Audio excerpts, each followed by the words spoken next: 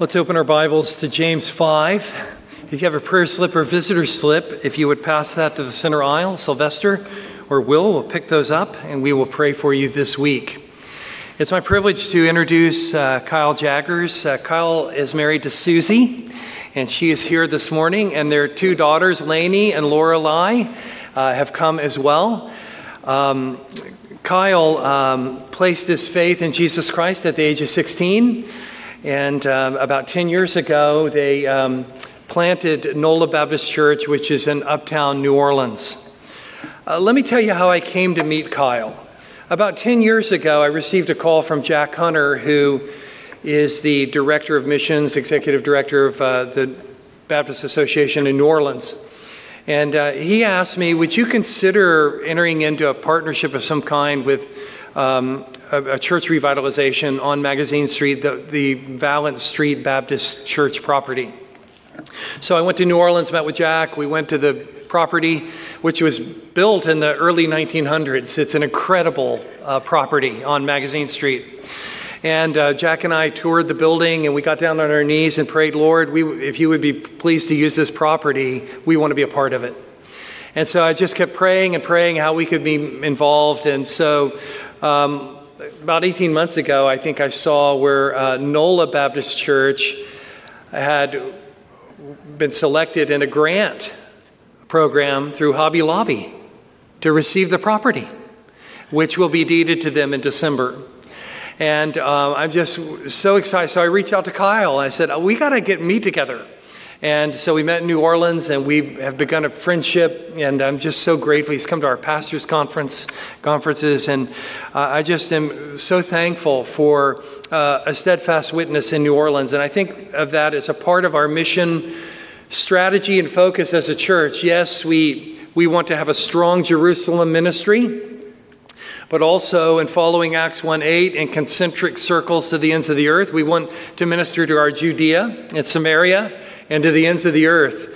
And so I don't know about you, but every time I go through New Orleans, I pray for that city, this megalopolis that is so close to us, and feel a stewardship in the gospel that we could be a part of meaningful ministry in New Orleans.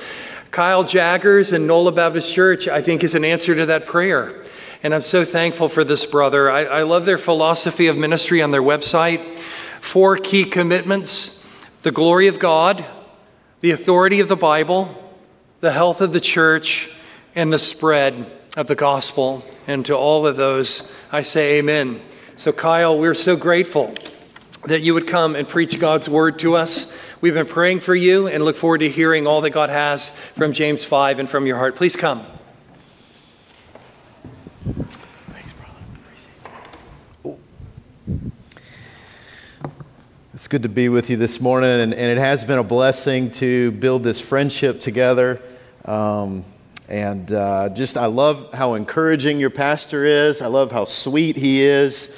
And then you don't even know all the great works that he does, not just here, but then all around the world. You guys know, but I didn't know. And so every time I look on Facebook, he's either in China or Japan or something like that. So it's an incredible blessing to be able to get to know him, and then now to be able to meet you. We have been in New Orleans. We've been in New Orleans for 10 years, as Pastor Jim said. It's been crazy. I did not grow up in New Orleans. I grew up in Shreveport. So it was kind of a bit of a culture shock for us. Living in Uptown initially, we lived not too far from Audubon Park, and going to restaurants or going to the park, we would see sometimes celebrities and famous people. The only time I've been starstruck, though, is when I met Morris Bart. And I was in Audubon Park, and there's a concrete path, and then there's like a off the concrete path trail that goes around the full perimeter of the park. And it was early in the morning, and I was running at that time, and no longer in these days. And I had to go to the restroom, and so I saw the public restroom there, and it's really small, and I made my way to it, and Morris Bart made his way to it at the same time. And I kid you not, He got there before me, and he turned, and he opened the door, and he turned to me, and he said, "One stall, that's all." And then slammed the door. I kid you not. I kid you not. So there you go, Morris Bart. I love this passage in James.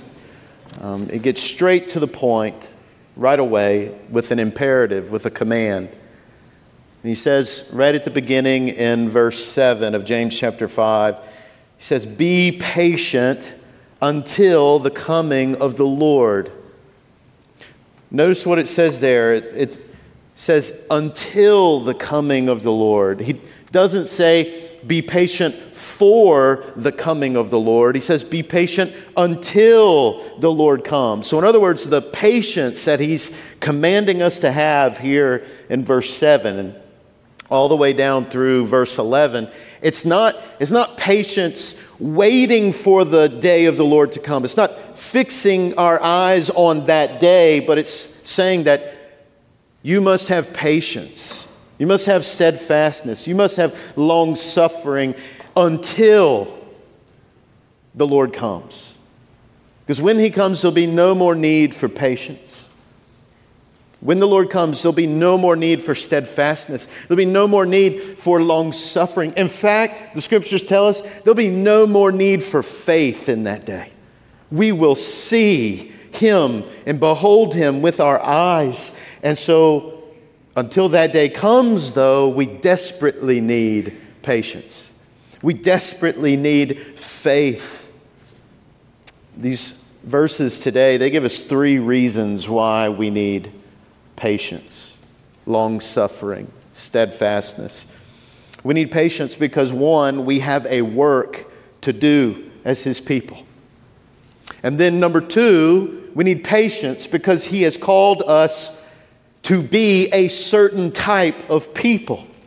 And then number 3, we need patience because he calls us to endure sufferings. There are sufferings to endure in this life. But what we'll see is over and under and all around all of this is the promise that God is merciful and compassionate, and that God will give sustaining grace to carry us on through until that day. So if you join me in verse 7, we see that we need patience because we have work to do. We have a mission as God's church. It says in verse 7, "Be patient, therefore, brothers, until the coming of the Lord. See how the farmer waits for the precious fruit of the earth, being patient about it until it receives the early and late rains. You also be patient. Establish your hearts, for the coming of the Lord is at hand." I get this emphasis on mission, or this emphasis on work, from the farming analogy here in verse 7. Jesus loved to use agricultural analogies to describe the kingdom and to describe the mission of the church. In Matthew chapter 13, he uses 3. He uses the parable of the sower. What is our ministry like? It's like casting seed in different types of soil. Then he uses the parable of the weeds, of that in this soil that there's an enemy that we have, and he comes and he plants weeds. And then there's the parable of the mustard seed. This tiny seed bears the fruit of a great tree. And so Jesus loved to use agricultural examples, agricultural illustrations to explain for us the kingdom. And all 3 of those parables, how does he introduce it? He says, the kingdom of heaven is like. Jesus said in Matthew chapter 9, verses 37 through 38, he equates our mission as a church to a harvest. You remember what he said in Matthew chapter 9, verse 37. He says, "The harvest is plentiful, but the laborers are few.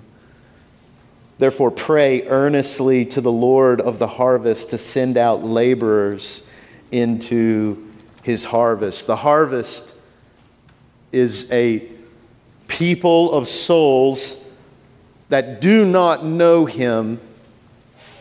And the labor is the labor of the church to go and to tell people the good news of the gospel. The ultimate mission and work of NOLA Baptist Church in Uptown New Orleans, and the ultimate mission and work of First Baptist Church Gonzales is one and the same: to declare the gospel of Jesus Christ, to make Him known to people who do not know Him, that in His name there is salvation, there is forgiveness of sins, there is freedom and eternal life, and that He is Lord. That's what we are to proclaim. Verse 10 in our chapter today, we're told to follow the example of the prophets who did what? They spoke in the name of the Lord. So the farmer's life is what? It's a life of work. I'm not going to try to pretend that I'm a country boy or a farmer boy or anything like that. We're commenting as a family. Look at how many fields there are here, right? We're city folk. But a farmer's life is hard. That's why I'm city folk. They till the ground. They rise early. They go to bed late. And they plant. God's mission for churches is hard work. It's a ministry to people. It's time with people. It's opening up our homes. It's talking to people about Jesus. It's being involved with the ministries of the church. It's discipling our kids. It's devoting ourselves to prayer. It's meeting the needs of the poor and the orphan and the widow. And it's organizing our resources to reach the nations, even going and raising up missionaries and supporting missionaries.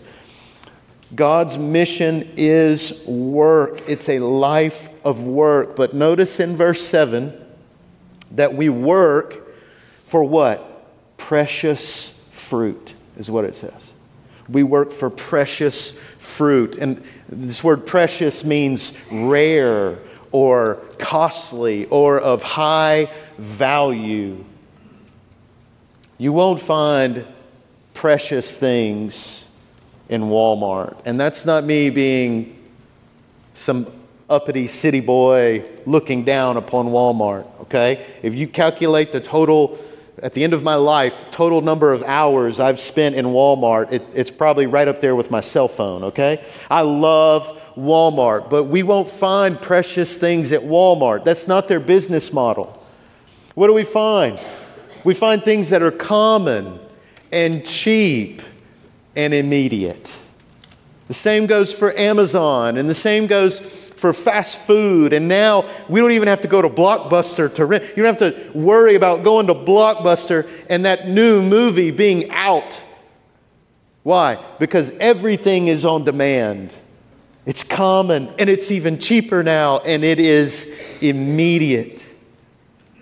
Our commercial world, it disciples us to value what is cheap, what is common, and what is immediate.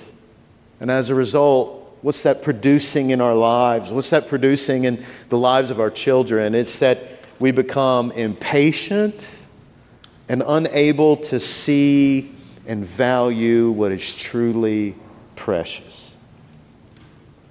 Jesus calls us to labor for that which is precious, which is rare, it's costly. We labor for the eternal things. We labor that people will be reconciled to God. We labor. I saw on the back of your bulletin this morning, one of the first things you say is, we are a regenerate church. We labor so that people would be born again and made new by the Holy Spirit. Which adds another element then to what precious means from a biblical standpoint. Precious means that it is a supernatural and miraculous fruit. It is a supernatural and miraculous fruit that we labor for. Look again in verse 7. Be patient, therefore, brothers, until the coming of the Lord. See how the farmer waits for the precious fruit of the earth, being patient about it until it receives the early and the late rains. How is, according to verse 7, this precious fruit attained? It's not attained, is it? What does it say? It is received. The fruit is received. It's not attained by our efforts. It's not attained by our strategies. It's not attained by our ability to somehow make Jesus more attractive or more glorious. That's not how the fruit of our work is brought about. It is received. And if it is received and not attained, then we must wait for it. We must be patient as we wait for that work. The farmer labors, and then he waits to receive the rain. No rain, no fruit. He can work as hard and as long as he wants. No rain, no fruit. We work, we labor, we exhaust ourselves for God's purposes and God's mission. We give our very lives to it. But the precious fruit of the gospel is not something that we can produce. It is a miracle, a supernatural miracle of God. We work, we wait, and we receive. Jesus said in Mark chapter 4, verses 26 through 27, the kingdom of God.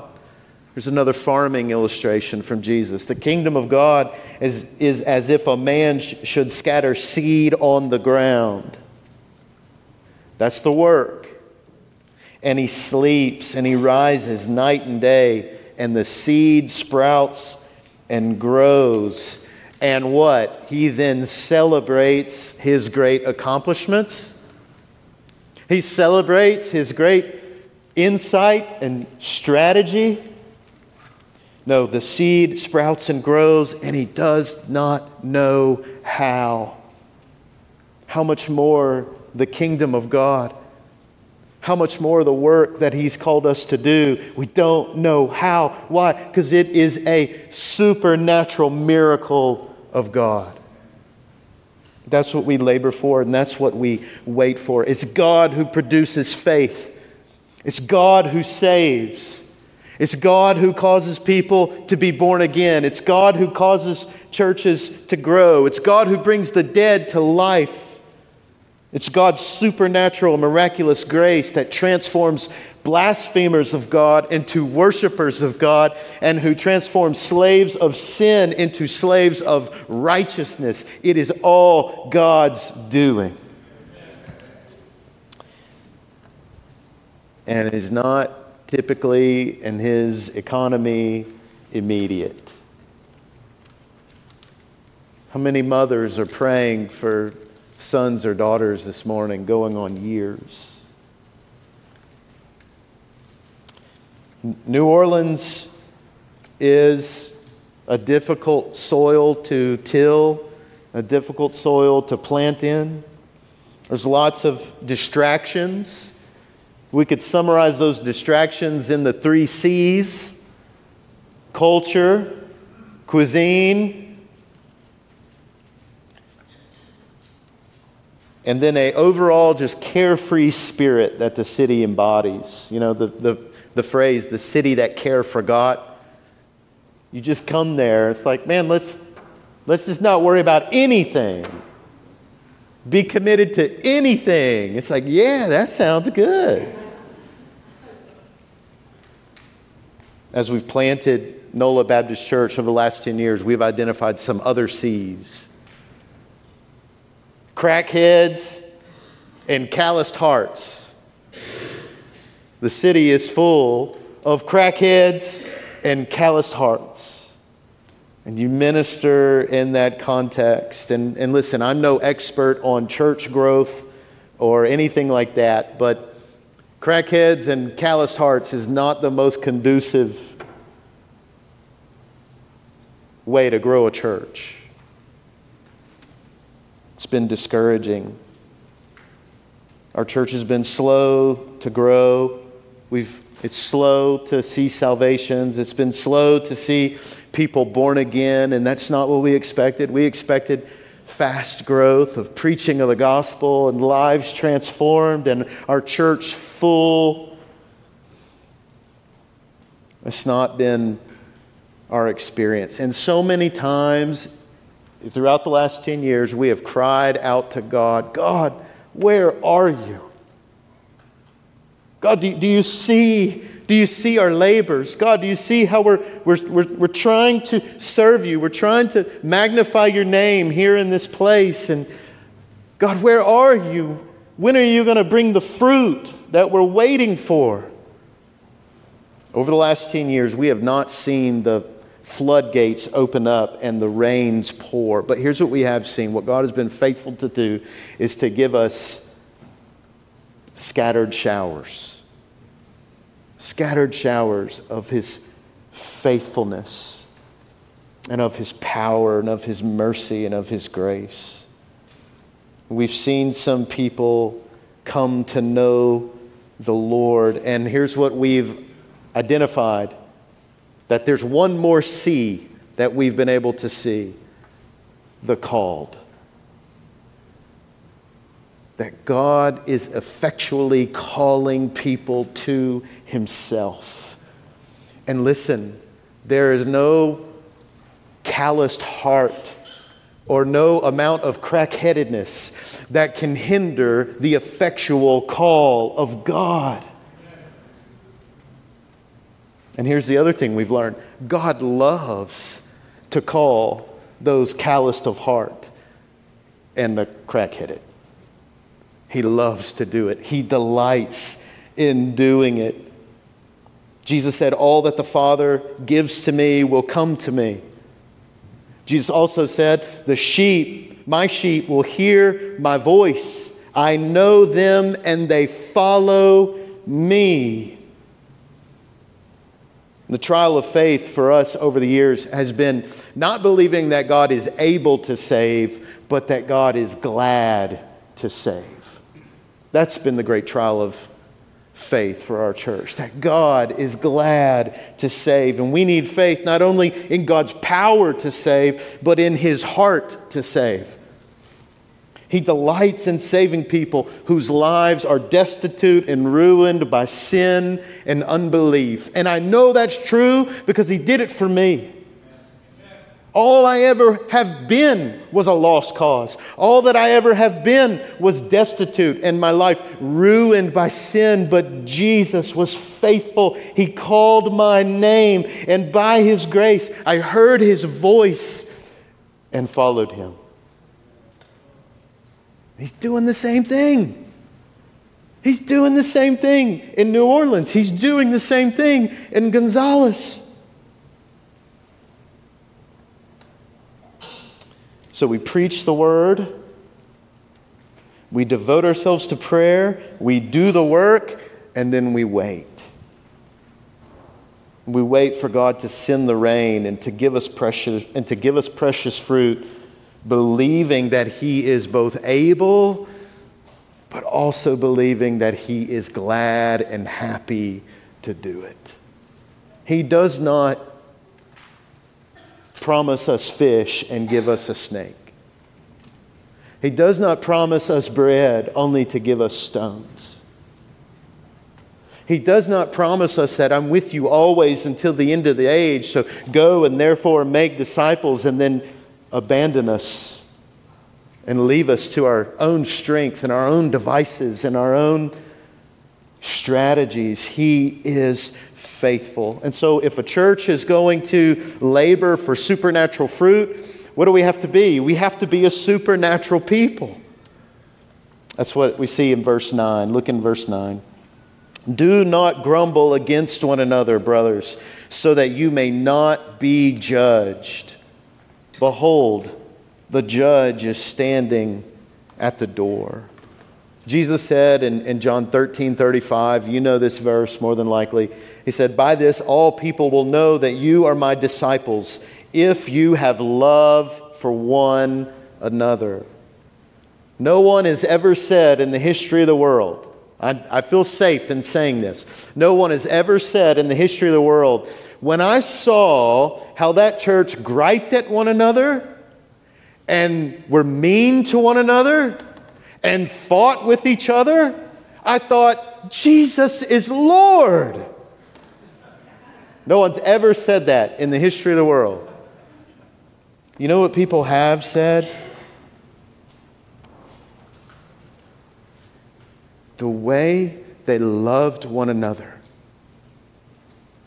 The way they sought unity together as a body. The way that they were there for each other and served one another. There's something otherworldly about that. It's not natural. Jesus must be Lord. This gospel must be true. They must have experienced some sort of supernatural work in their life, and maybe that work is available for me as well.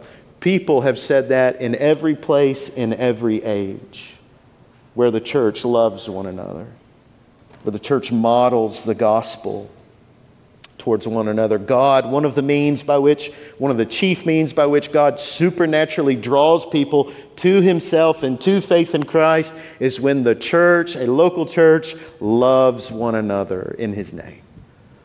It's a mighty witness for the gospel, which means this: when we actively grumble against each other, when we actively devote ourselves to division in the church and fighting and meanness towards one another, we actively oppose God's supernatural work among the nations. We oppose it. That's why the warning in verse 9 is so severe.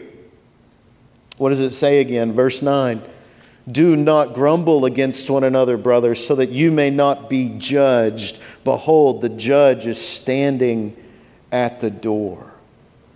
God does not bless churches that do not love one another from the heart.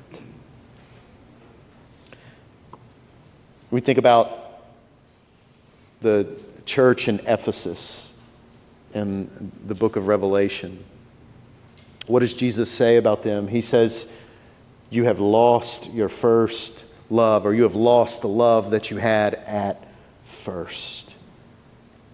Jesus judges churches that do not have love. The Apostle Paul says that if someone is divisive, have nothing to do with that person. How we love one another within the body is eternally significant and important for God's mission and God's global purposes in Christ. But a church that preaches the word, a church that prays, devotes themselves to prayer, and a church that loves one another, God will bless as a mighty witness for His name. Isn't it amazing how simple Scripture is? Complex, eternal ends of saving people and transforming people and reaching the nations, accomplished by such simple means of saying what He's told us to say, asking Him to do all the work, and then just being happy together and loving one another. And Jesus does it. He brings the rain, and we receive the fruit of that rain. We have work to do. We have a people to be. And then in verses 10 through 11, we see we have sufferings to endure. Look in verse 10. As an example of suffering and patience, brothers, take the prophets who spoke in the name of the Lord. No one escapes suffering in this world. Jesus said, "In this world you will have trouble." We can buy all the insurance that we want, and we can set up all the Ring cameras that we want, and cross all our T's and dot all of our I's. Jesus says, in this world you will have trouble. Philippians chapter 1, verse 29. Not a popular verse.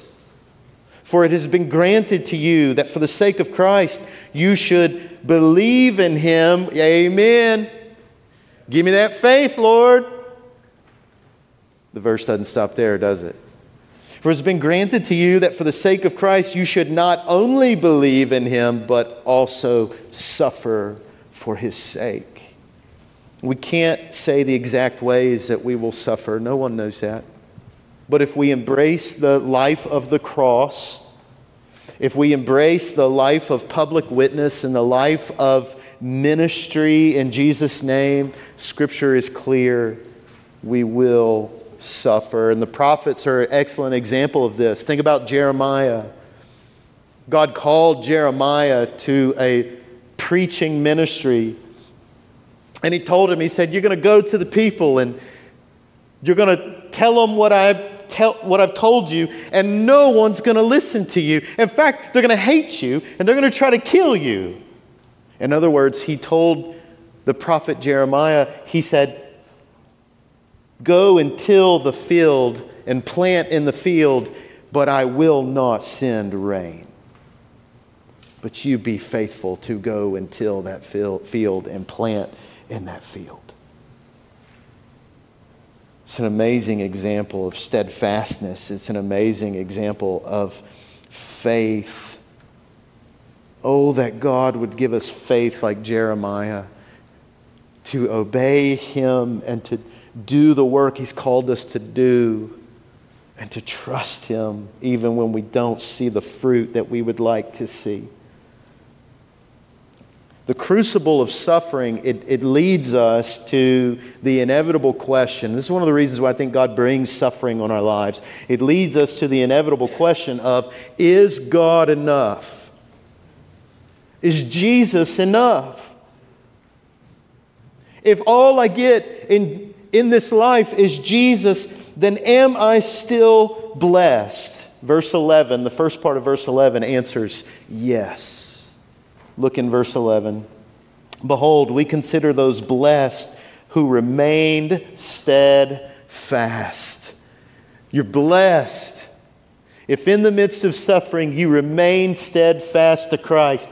You're blessed if in the midst of suffering all you have is Jesus, then you're blessed in God's eyes and in God's economy. Can you say that this morning? Is that true for you this morning? True in your heart? True in your mind? Is it true in the way that you live and what you devote yourselves to, that Christ is the greatest blessing I could ever have in this life?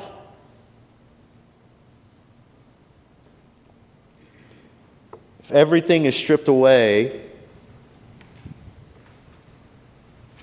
are you blessed if you have Christ? Look again in verse 11. You have heard of the steadfastness of Job. We know what happened to Job. Where Jeremiah experienced suffering for his ministry and for his preaching, Job experienced suffering that is common to life. Loss of family, loss of health, loss of possessions. If everything is stripped away like Job and Jeremiah, do we believe at our core that if we have Jesus, then we are truly blessed? In God's economy, you're blessed if you hold fast to Jesus when life is hard. You're blessed if you hold fast to Jesus and you trust Him while raising your children and it's difficult. You're blessed when you trust God through cancer. You're blessed when you trust God and your bank account is empty. You're blessed when you trust God and your marriage is struggling, but you're resolved, we will not give up, but we will remain faithful before the Lord. You're blessed when you refuse to compromise God's truth, even if it costs you something. You're blessed even when people revile you and persecute you and utter all kinds of evil against you falsely on Jesus' account. Rejoice and be glad, for your reward is great in heaven, for so they persecuted the prophets who were before you. You're blessed when you cry out to God, or when the cry of your heart to God is, God, where are you? And you remain steadfast to Him. I'm grateful to have the example of a mother who remains steadfast to the Lord in the midst of suffering. Growing up, my father left when I was a baby, and my mom married a man who was an abusive alcoholic. And I just remember from a young age knowing this is what life was, but knowing this is not good. And someone invited my mother to church, and Jesus saved my mother, and she was making us go to church week in, week out, and I'm learning all these things about the Lord, and learning about the cross, and learning about the gospel, and learning about God's goodness and His sovereignty over all things, and how He watches over His people. And then we go home to an angry, abusive house. Thinking to myself, God, where are you? Do you not see us, Lord? Do you not see what we're going through? Do you not see the suffering that we're in? Of course, I'm not thinking that as a kid. Thinking, God, give me a Nintendo and do something about him. What a great gift it was to see the steadfastness of my mother, who went from fearing this man to being strong and mighty in the Lord. We will obey the Lord. Me and my sons are going to church. Me and my sons are going to devote ourselves to Jesus and to His teachings. You're blessed if you remain steadfast. It was the witness of my mother that God used the instrumental means in my life to draw me to Himself, to show me the worth of Christ. That's what my mother showed me in the midst of her suffering. Jesus is infinitely worthy. He's infinitely valuable. There's nothing else that's worth what Jesus is. There's no treasure that's greater. And I saw that exemplified in the life of my mother, who remained steadfast in suffering. God, of course, could spare us from all of that stuff. He could spare us from suffering. He could spare us from the difficulties of mission work, of His mission and His work that He calls us to. He could spare us from having to be united with grumbling people. He could. He could spare us from those things, but He doesn't. He calls us directly into all of it. He calls us into the suffering, into the mission, into the difficulties of being a body of believers. Why? Why does He do that? The answer's at the end of verse 11. And I'll read the whole verse. Behold, we consider those blessed who remain steadfast. You have heard of the steadfastness of Job, and you have seen the purpose of the Lord, how the Lord is compassionate and merciful. It's an amazing verse. Why does God call us into these things? What is His purpose? His purpose is to show Himself compassionate and merciful.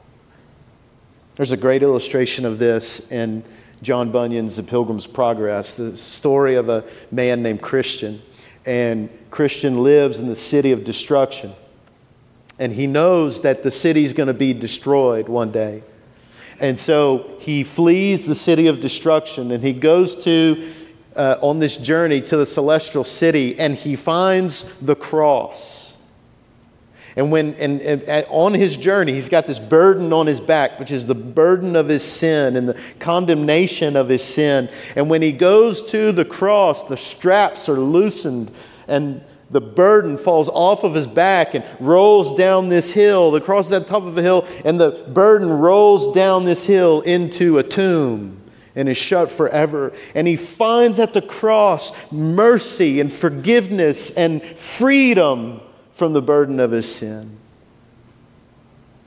And then he meets this man named Interpreter. An Interpreter takes him to all these different rooms and shows him all these different illustrations of what his new life in Christ is about. He takes him to this one room, and in this room there's a wall, and fire is coming out of the wall. And there's a man in that room who's just constantly dousing the fire with water. And no matter how long he does it and how much water he pours on it, the fire just continues to burn. He's never able to extinguish it. And Christian asks Interpreter, he says, "What does this mean?" Interpreter says, "The flame is the work of grace that is wrought in the heart. And the man that you see pouring the water is the devil. He's trying to extinguish the flame of faith." That's what life on mission will feel like. It will feel like, through a host of sufferings and a host of difficulties and a host of failed expectations, it will feel like Satan is always pouring water to extinguish faith. And in those moments, you will cry out, like we have in planting our church, and like I did when I was a kid, and like so many of you probably already are right now in some sort of situation that you're patiently enduring, trusting God for. God, where are you? Do you not see?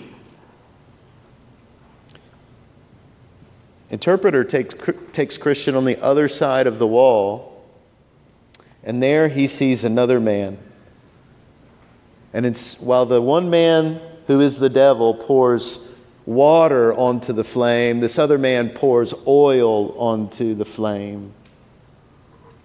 This is what Interpreter says. This is Christ, who continually, with the oil of His grace, maintains the work already begun in the heart by means of, despite what the devil can do, the souls of His people prove gracious still. When your patience and your steadfastness is tested, causing you to cry out, "God, where are you?" He's there, behind the wall, unseen, pouring the oil of His grace, enabling faith. And when you are going through some sort of trial, one that rips your heart right out of your chest, praying for that son or daughter to come to know Jesus, and it seems you've been doing it for years and no end in sight, and you cry out, "God, where are you?" He's there, behind the wall, unseen, pouring the oil of His grace, enabling faith. And when you minister the gospel week after week, and whether it's a ministry of this church, or whether it's a relationship that you have, or whether it's co-workers at work, and you think, "God, when will I see you move in these people's lives? I'm getting tired, God. I'm frustrated, God. My patience and my faith is growing so weak. Where are you?" He's there, unseen, behind the wall, pouring the oil of His grace, enabling faith. We have to believe this promise above all other promises. God calls us to wait for His reign. Why? In order to show Himself merciful and compassionate and gracious. With such a great promise from such a great God. Let's close with the resolve of Hebrews chapter 10, verses 23 through 25. It says, and as I read these, think of the imagery of what I just read to you from Bunyan's Pilgrim's Progress and that promise at the end of James 5:11, the Lord is compassionate and merciful. That's His purpose in our lives. Imagine Jesus pouring the oil of His grace onto the flame of faith in your heart as I read these verses. Let us as a church, as church is, let us hold fast the confession of our hope without wavering. And let us consider how to stir up one another to love and good works, not neglecting to meet together, as is the habit of some, but encouraging one another, and all the more as you see the day drawing near. Lord, we love you. God, thank you for your great grace.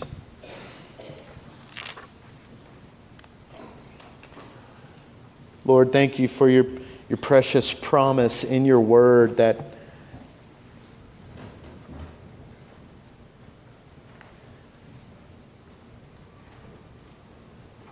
you are faithful and that it is your purpose to show compassion and mercy to us. As we strive to do your work, as we seek to be the people you've called us to be, and as we endure suffering in your name by faith, your purpose in all of those things, as we wait for you to send the rain, your purpose is to show yourself compassionate and merciful. So may we see you as such, and may we act in faith on the promise and purpose of your will. We pray this in Jesus' name. Amen. Thank you, Kyle. As we close our service today with responding in faith, I don't know how James 5:7-11 has intersected your life, but really it is a call as we get ready to leave to say, Lord, how do you want me to live? Who do you want me to follow? Let's stand together as we sing, Oh Great God. If there are needs on your heart, we'd love to pray with you, but may we all seek Him together in obedience.